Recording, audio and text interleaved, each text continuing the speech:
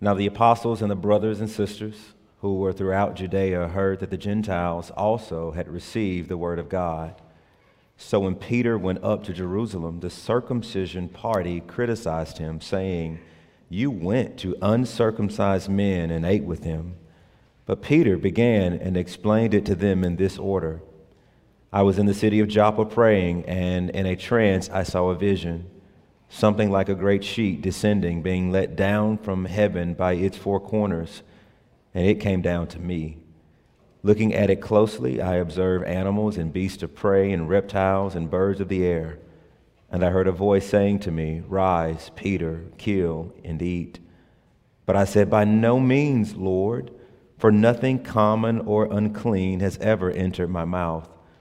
But the voice answered a second time from heaven, 'What God has made clean, do not call common.'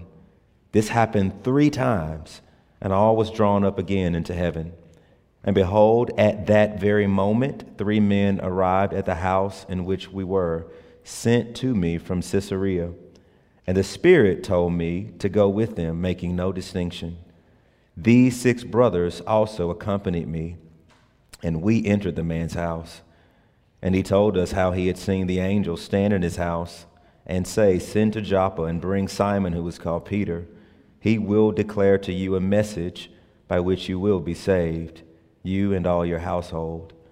As I began to speak, the Holy Spirit fell on them, just as on us at the beginning. And I remember the word of the Lord, how he said, 'John baptized with water, but you will be baptized with the Spirit, Holy Spirit.' If then God gave the same gift to them as he gave to us when we believed in the Lord Jesus Christ, who was I to stand in God's way?"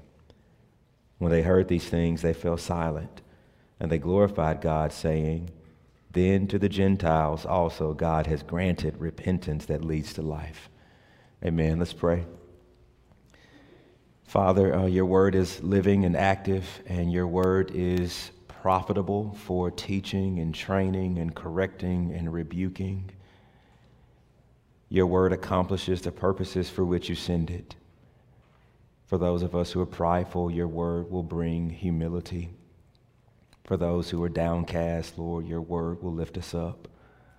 For those who have gotten off the path and are losing our way, your word will be a lamp unto our feet, and your word will guide us back to you. Father, you know every single person in this room. You know the number of hairs on our heads and the number of days that we will live on this earth. And you know what our hearts need and how our hearts need more of you. And so would you be pleased through the words of your servant to build up your people? May our love for Jesus be stretched, and may our hearts be stretched to obey you and love you more.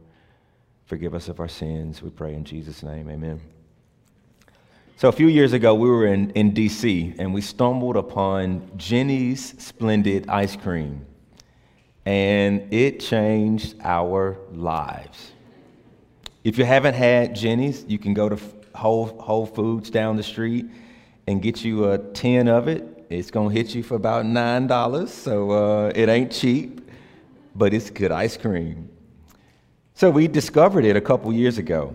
And then a couple months ago, we happened to listen to the podcast, How I Built This. Any of you listen to that, you'll know that Guy Raz will interview numerous entrepreneurs, numerous business owners, and his goal is to tell their story. How did you take this company or this thing and build it and make it something that is appreciated by numerous people? Well, lo and behold, Jeni of Jeni's Splendid Ice Cream was being interviewed this day about how she built her brand. She didn't graduate from college. She didn't even take the SAT. She was not admitted into Ohio State. She wrote a letter to the president telling him what she had been doing with her time, and she was given admittance. She majored in art history and then moved into perfume making. She wanted to learn how to make perfume.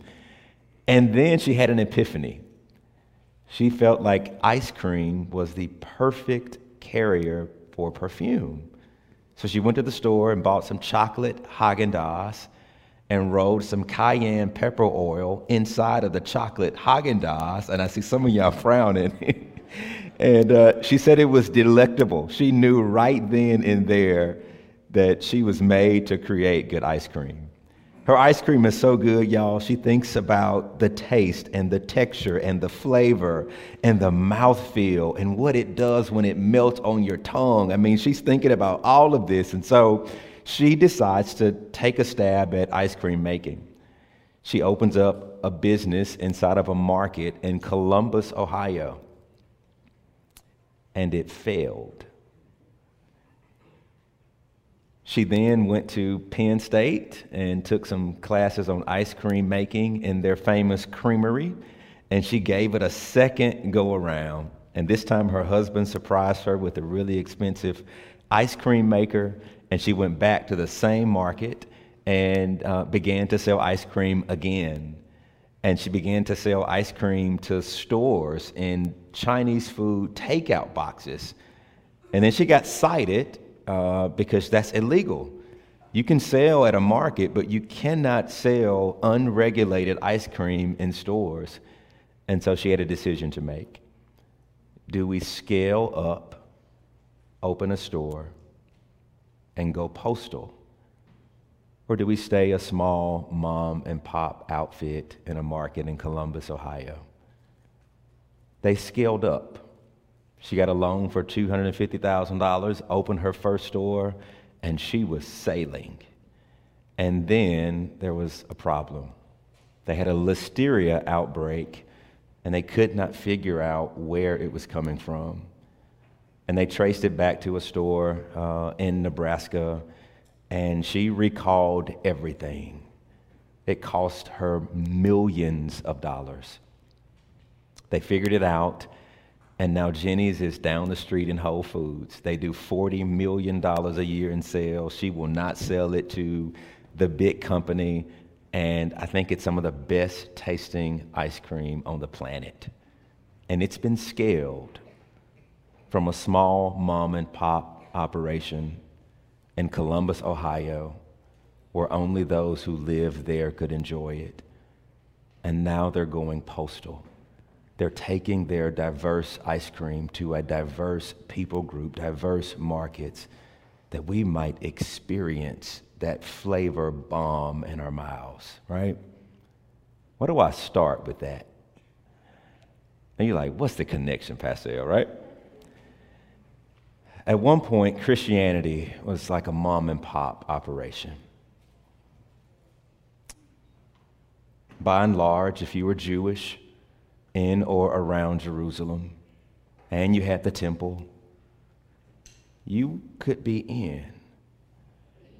But if you were Gentiles, you could not taste of God's most glorious gift by and large. You had to jettison culture. You had to embrace a Jewish calendar. You had to undergo circumcision. You had to do a lot to enter in and to experience. And what Acts 10 and 11 remind us, God's heart was to go global. His heart was to go postal. His heart was to scale Christianity from being located to that people group in that part of the world. His heart was to go global. His heart was to bring the Gentiles and the nations in. His heart was to allow man, woman, child, people, every nation, tongue, tribe under heaven to taste of his goodness, expressed preeminently in the person and work of Jesus.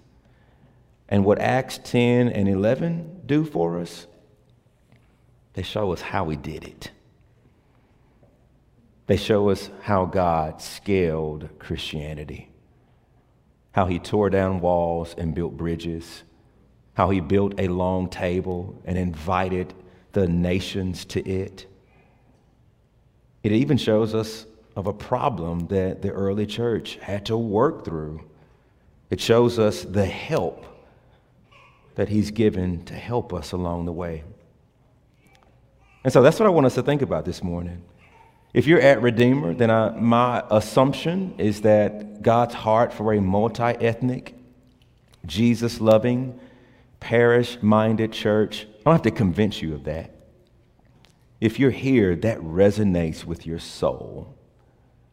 So this morning, I just want to affirm that this vision and this mission that we hold precious, that it's biblical. And maybe you're here and you're trying to say, okay, well, I'm not convinced. Show me in God's word. Then we'll look at it. But here's what I want us to think about this morning. God's longing to grow his diverse family. And I'm going to say our difficulty with that. And when I say our, I don't think we just point the finger at those of the circumcision group or Peter and say that's just something y'all struggled with. No, I think if we're honest, we have a difficulty with it. And I want to show you God's help. How does he help us along the way? Let's look at God's longing to grow his diverse family. Now, Acts chapter 11, 1 through 18, is really a retelling of what happened in Acts chapter 10. Acts chapter 10, you don't have to turn there, but that's the longest narrative in the book of Acts that's focused in on one person, and that's Peter and Cornelius. And then God says, just in case you didn't hear it the first time, I'm going to put it in the Bible a second time, which is, this only happens with this episode. So this is an important scene in the book of Acts. But what happened in Acts chapter 10? Peter went into the home of Cornelius. Cornelius was an uncircumcised Gentile, and Peter had table fellowship with him. The text actually reminds us that after Peter went, he preached, the Holy Spirit came, the Gentiles believed, they were baptized, received the Spirit, they began speaking in tongues, and then the text actually says, and Peter remained with them for some days. Now, here's the problem, that where Peter is in Acts 11 is in Jerusalem with other apostles and other brothers and sisters who heard that the Gentiles had received the word of the Lord. And so Peter goes up there and he really is giving a defense. It's as if Peter is on the stand. And the reason he's on the stand is not because he's talked to a Gentile. It's not because he did business with a Gentile. The reason he's on the stand, look at it with me right there in verse 3. The circumcision party criticized him, saying, you went to uncircumcised men and you ate with them. Their issue, you had a meal and you went in their homes. That's the issue. Now, why? Because it's the way they view the table. The table was not just a place to consume calories. Few acts are more expressive of companionship than a shared meal. Someone with whom we share food is likely to be our friend or is well on the way to becoming one. Think about your dining room table, says Tim Chester. What dramas have been played out around it? Your values have been reinforced there. Guests have been welcomed there. People have found a home there. Love has blossomed there. Perhaps important decisions have made around that table. Perhaps you were reconciled with someone over a meal. Perhaps your family still bonds by laughing at the time you forgot to add sugar to your cake. Food connects. It connects us with family. It turns strangers into friends. That's the real issue. The real issue is that Peter befriended, broke bread, had table fellowship with someone ceremonially unclean. And so Peter's on the stand. And everything you see in Acts 11 is a recounting. And it goes like this. Like Peter's like, yo, I know y'all put me on the stand, but let me give you my defense on why I did what I did. And so Peter says, hey, I was in Joppa minding my business. And all of a sudden I was hungry and I was on the rooftop praying. And then I was put in a trance. And then in the trance, I saw a vision, and the vision came to me from heaven, and the vision was this sheet with 4 corners, and these 4 corners represent the 4 corners of the earth, and it was rolled down to me from heaven, and on the sheet were animals, birds of prey, and reptiles, creatures that we don't eat in our culture, in our culture, and I heard a voice, and the voice was God himself, and the voice told me to rise, Peter, kill, and eat, and Peter says, but no, and notice he says, Lord. That's important because I actually think Peter's actually talking to the Lord Jesus Christ. And Peter says, Lord, I have never eaten anything unclean. Lord, I've never done anything common. And the Lord Jesus says, what God, the Father, has now declared clean, don't you call unclean. And this happens 3 times. And then the Holy Spirit, say, Peter, you need to go. And as soon as he finishes, he gets a knock on the door. And by the way, he got 6 Jewish brothers with him as witnesses. And by the time he finishes a knock on the door, and 3 Gentiles come to him, and Holy Spirit says, hey, you got to go with him. He goes, and when he gets to Caesarea in Cornelius' house, now all of a sudden he hears that an angel who was ministering to Cornelius while Peter was in a trance told Peter, hey, go get Peter. He's going to come back here and preach the gospel to you. And when he preaches, you'll understand. When you understand, you'll believe, and Holy Spirit will be poured out. And then look at what Peter says after he gives his defense. He says, in verse 15, as I began to speak, the Holy Spirit fell on them just as on us at the beginning. And I remembered the word of the Lord, how Jesus told me, John baptized with water, but you will be baptized by the Spirit. Verse 17, if then God gave the same gift to them as he gave to us when we believed in the Lord Jesus, who was I to stand in God's way? That's Peter's way of saying, I rest my case. This ain't my doing. I don't control trances. That's the voice of the Lord. These visions and angels, this sheet rolled down from heaven, taken up back to heaven. Peter's actually saying, if y'all got an issue with God growing his multi-ethnic church and engrafting people not like us into the same family, you don't take that up with me. You take it up with him. This is his doing. In other words, God is scaling Christianity, y'all. He's capturing market share. He's saying them Gentiles in Caesarea, they're mine. Those Gentiles in Philippi, they're mine. Those Gentiles in Thessalonica, they're mine. Those Gentiles in Ephesus, they're mine. And guess what? They're not just mine, they're ours together, because I'm not building 2 different families. I'm building one family where we all bow the knee to the same Jesus. And so God is saying, we're scaling this thing. We're going postal, and I want the nations to benefit from my loving kindness. Now, why would he do that?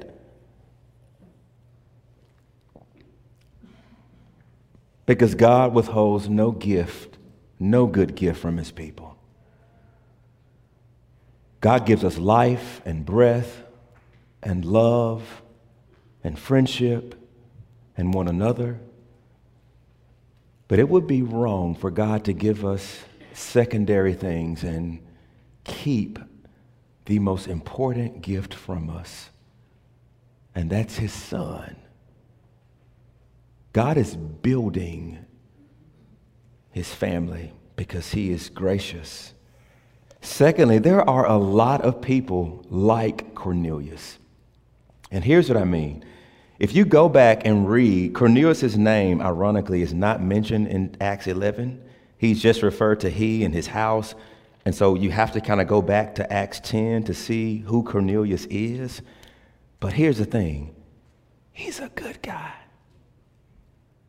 What do you mean he's a good guy? He's called a God-fearer. That's the name for a Gentile who did not embrace the ceremonial law. They embraced the moral law, right? That's why you see him giving alms and making prayers and intercessions just like Peter's doing, right?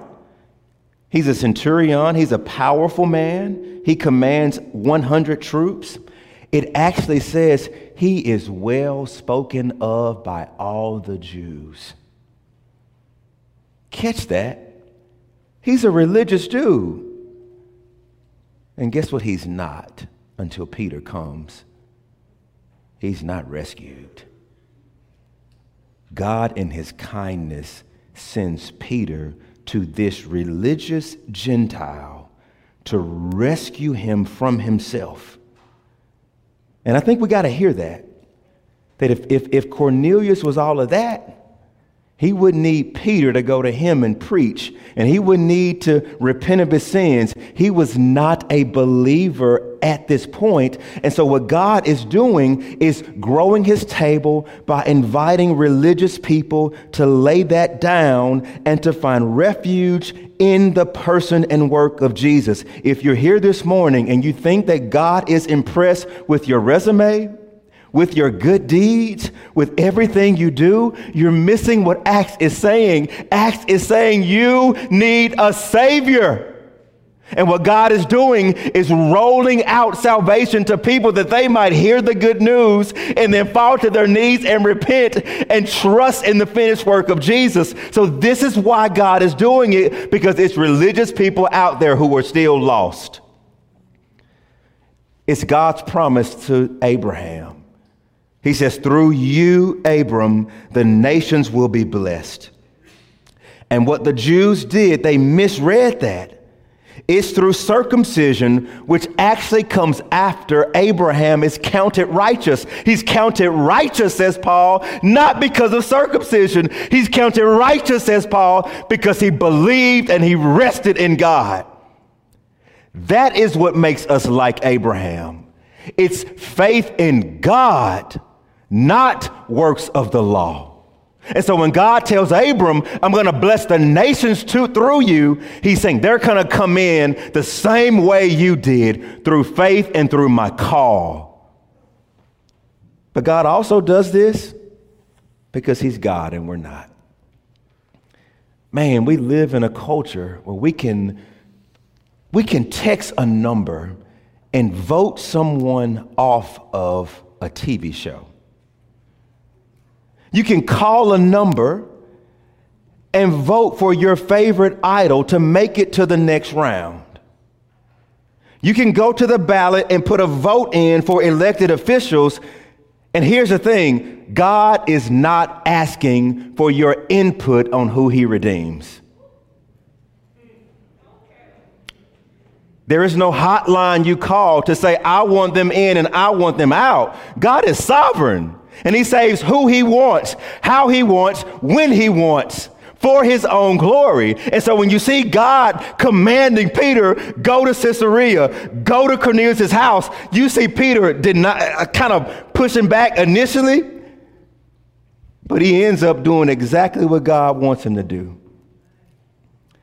Look, y'all, what Peter is saying is God is scaling Christianity. He's building a big and common table, and he's giving people from every nation, tribe, tongue, class, culture a seat at it.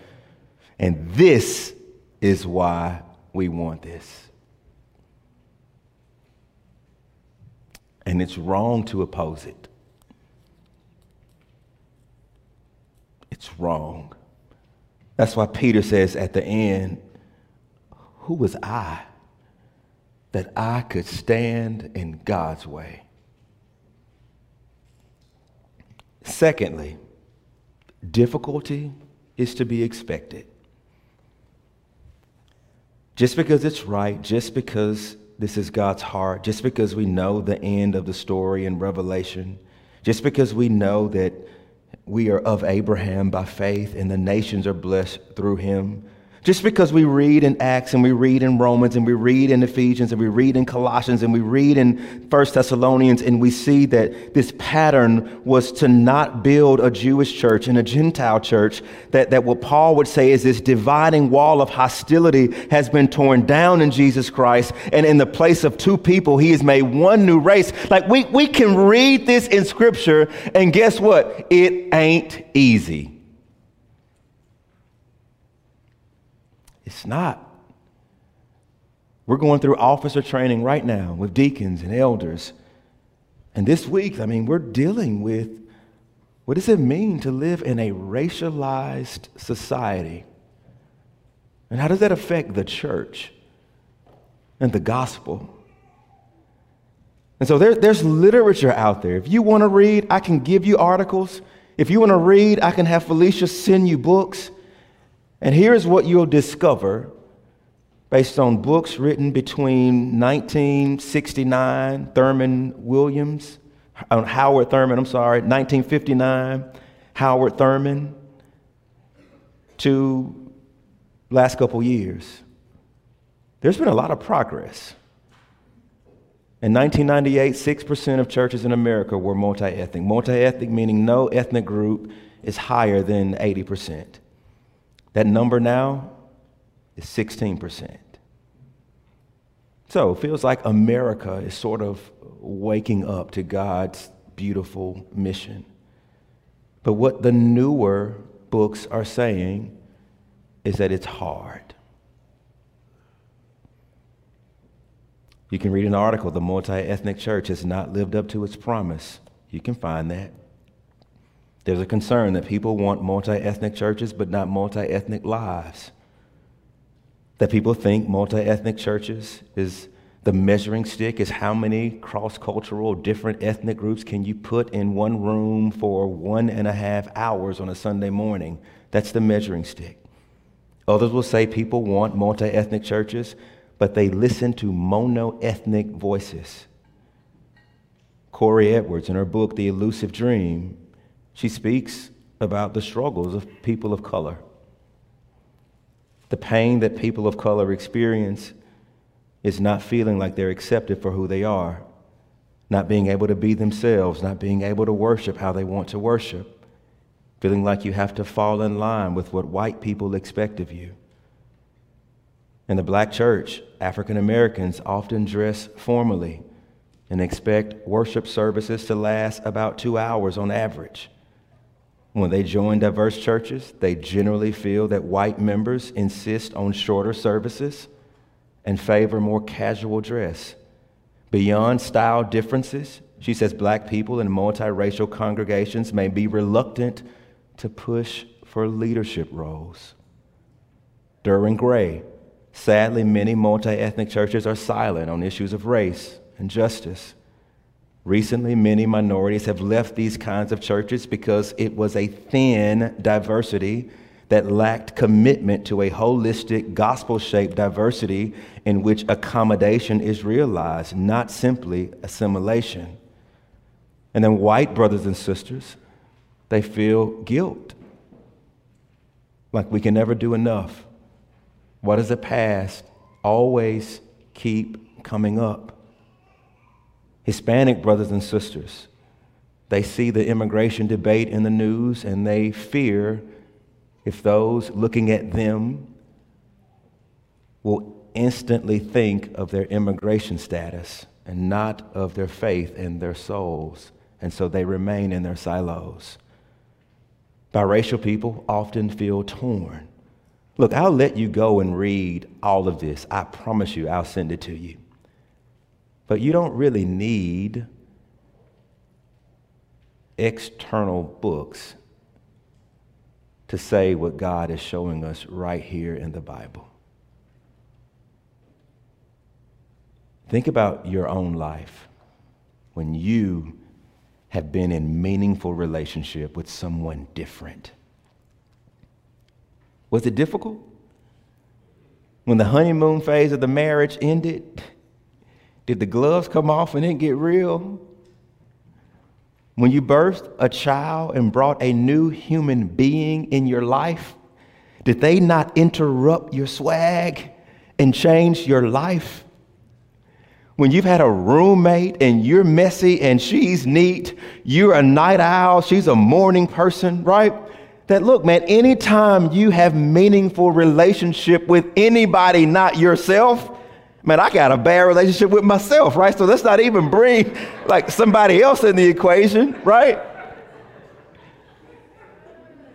So like on some level, we ought to be reading these books and saying, yeah, bro, I get it. It's just hard to relate to my spouse or my kids or my uncle or my mama or my frat brother or whoever. Like anytime you do meaningful relationship with anybody not you, it's going to be tough. So we shouldn't be surprised. And then you get to passages like this, where the Bible actually says, this vision God is after, it's not easy. And you see it, right? You see it when they hear that Peter has gone into the house of this man who is uncircumcised and had a meal and preached the gospel, that they criticized him and put Peter on the stand. And so who is this circumcision group? Who is this circumcision party? They keep coming up again. They're going to come up again in Acts 15. They come up again in Galatians. They were those of Jewish persuasion who felt like you had to embrace Jesus by faith, but that wasn't enough. You still had to jump through these other hoops. You still had to keep the Jewish calendar. You still had to eat foods Jews ate. You still had to have circumcision. And so when they heard that all Peter did was preach the gospel and they believed, they said, Peter, wait a minute, that's not enough. You should have had some scalpels out, and you should have had a circumcision party in his house, and you should have went to his refrigerator, and you should have took out all the stuff that non-Jews aren't supposed to eat. They said, Peter, you didn't go far enough. And I get it, because God told them to be circumcised. God gave them the dietary laws. And so on one hand, you're like, how can you? And on the other hand, it's like, okay, I get it, because you're actually going back to read your Bible. But here's the thing that you got to see when you read this text. God is God, and there is a paradigm in Scripture where God commands something or allows something, and at a later point in redemptive history, God then changes that without changing his character or who he is.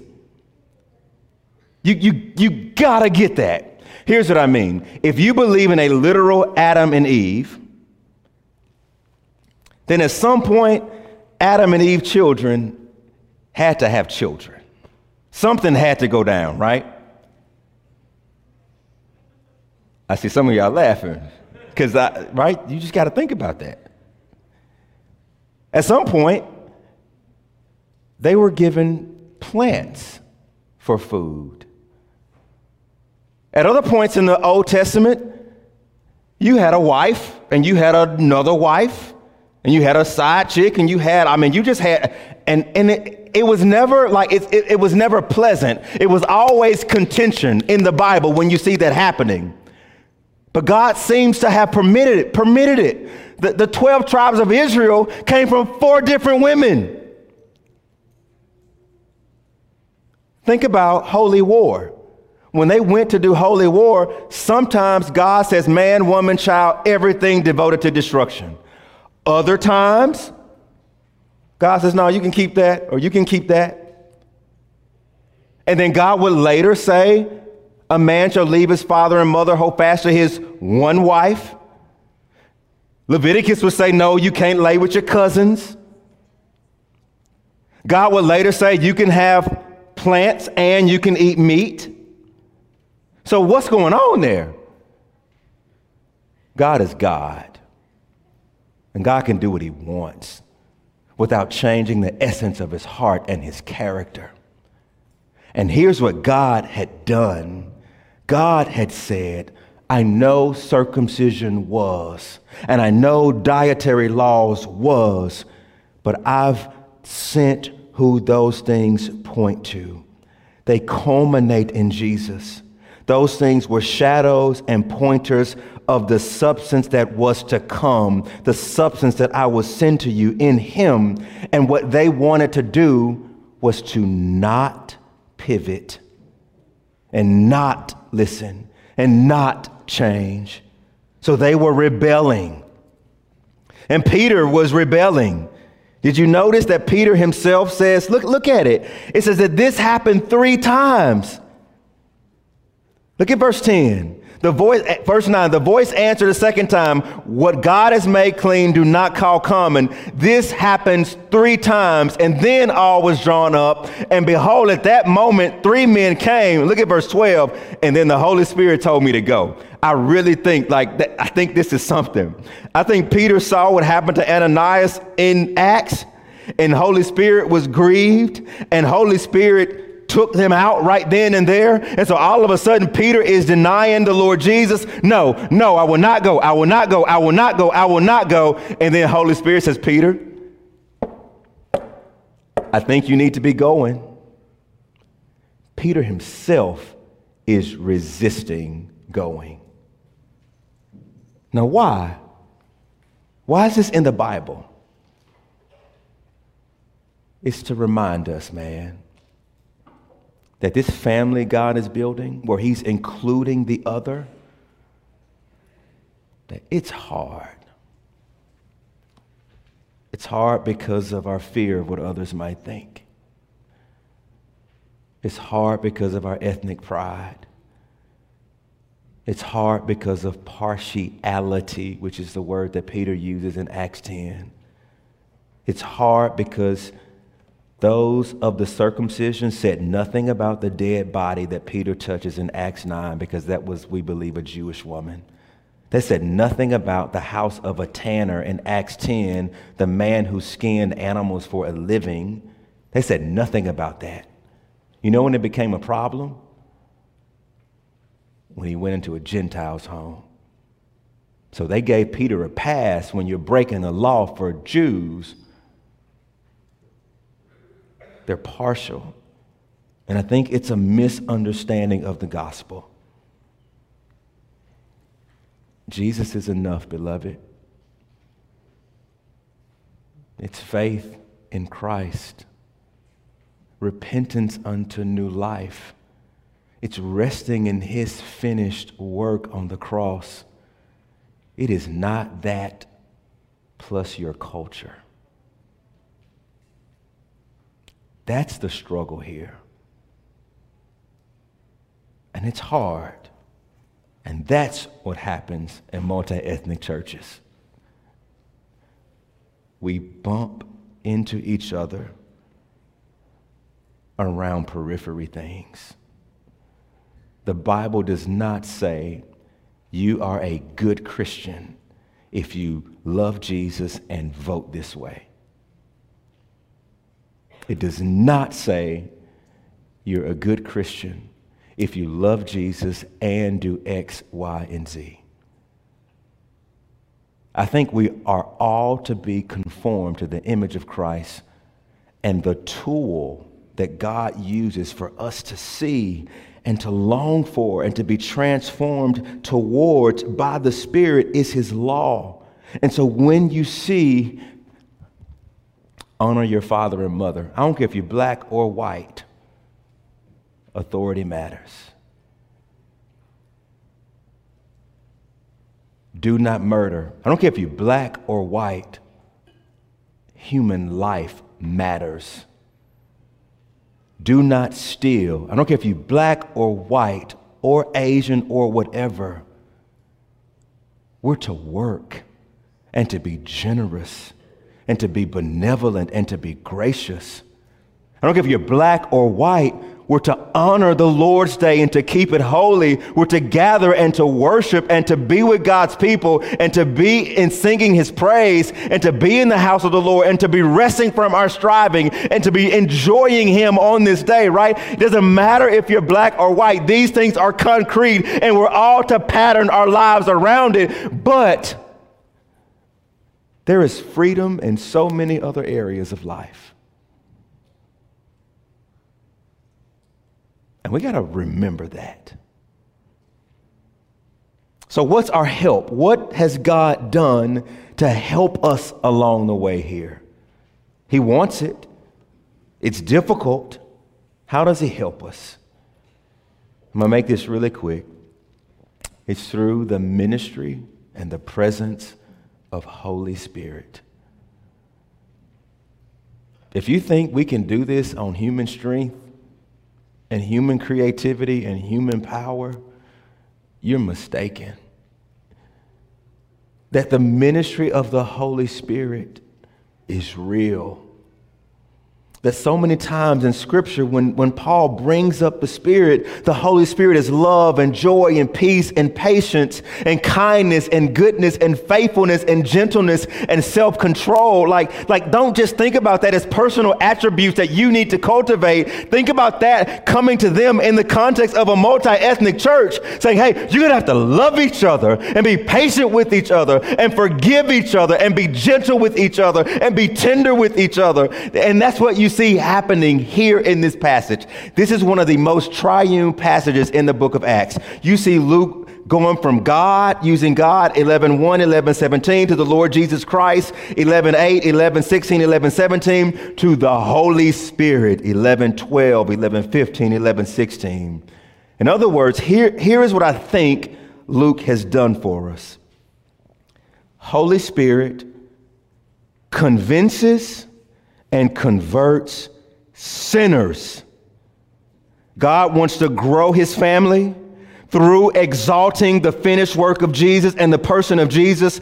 And left to ourselves, we would not see, we would not feel anything towards God. But the Holy Spirit comes and he convinces us of our sin. He convinces us of our misery. He convinces us of our need. And then he converts us. And that's what happened in Cornelius' home. Peter came, preached the gospel. They were silent. They were converted. They start speaking in tongue, proclaiming the goodness of the Lord. They were baptized, right? So the Holy Spirit came and converted them. But we would be mistaken if we don't see a little conversion happening in this passage. Y'all know how this passage began? They criticized Peter. And you know how it ends? Look at the final word. When they heard these things, they fell silent. Just like they were silent in Cornelius' house letting Peter preach, Peter comes here and preaches to them about the sermon he preached to Cornelius. And they were silent. And then the same ones up there who criticized him, it turns to worship. Look at it. And they, the circumcision, glorified God, saying, then to the Gentiles also God has granted repentance that leads to life. How do you account for the change? It's Holy Spirit. He doesn't just big C convert us from sin to eternal life, from rebellion to love and worship, from being condemned to eternity apart from the Lord to eternity with God and enjoying him here and now. He does that, and that is amazing. But you know what else he does?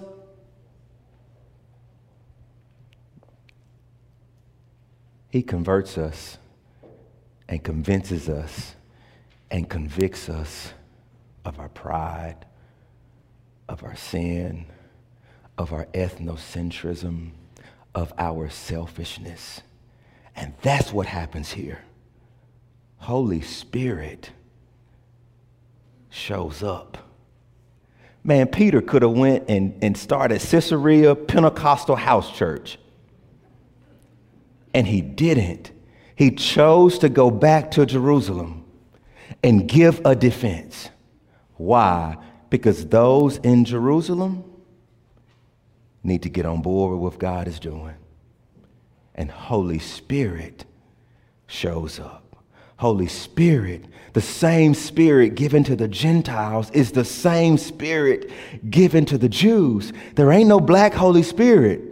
And no Asian Holy Spirit, and no rich Holy Spirit, and no poor Holy Spirit. It's one Spirit of Jesus freely given to all who believe. And therefore, as we are united to him who is the head, we have the Spirit of Jesus in us, and the Holy Spirit wants peace in the body of Christ. He wants brotherly affection in the body of Christ. He wants family in the body of Christ. He wants us to celebrate our differences, but make much of what we have in common.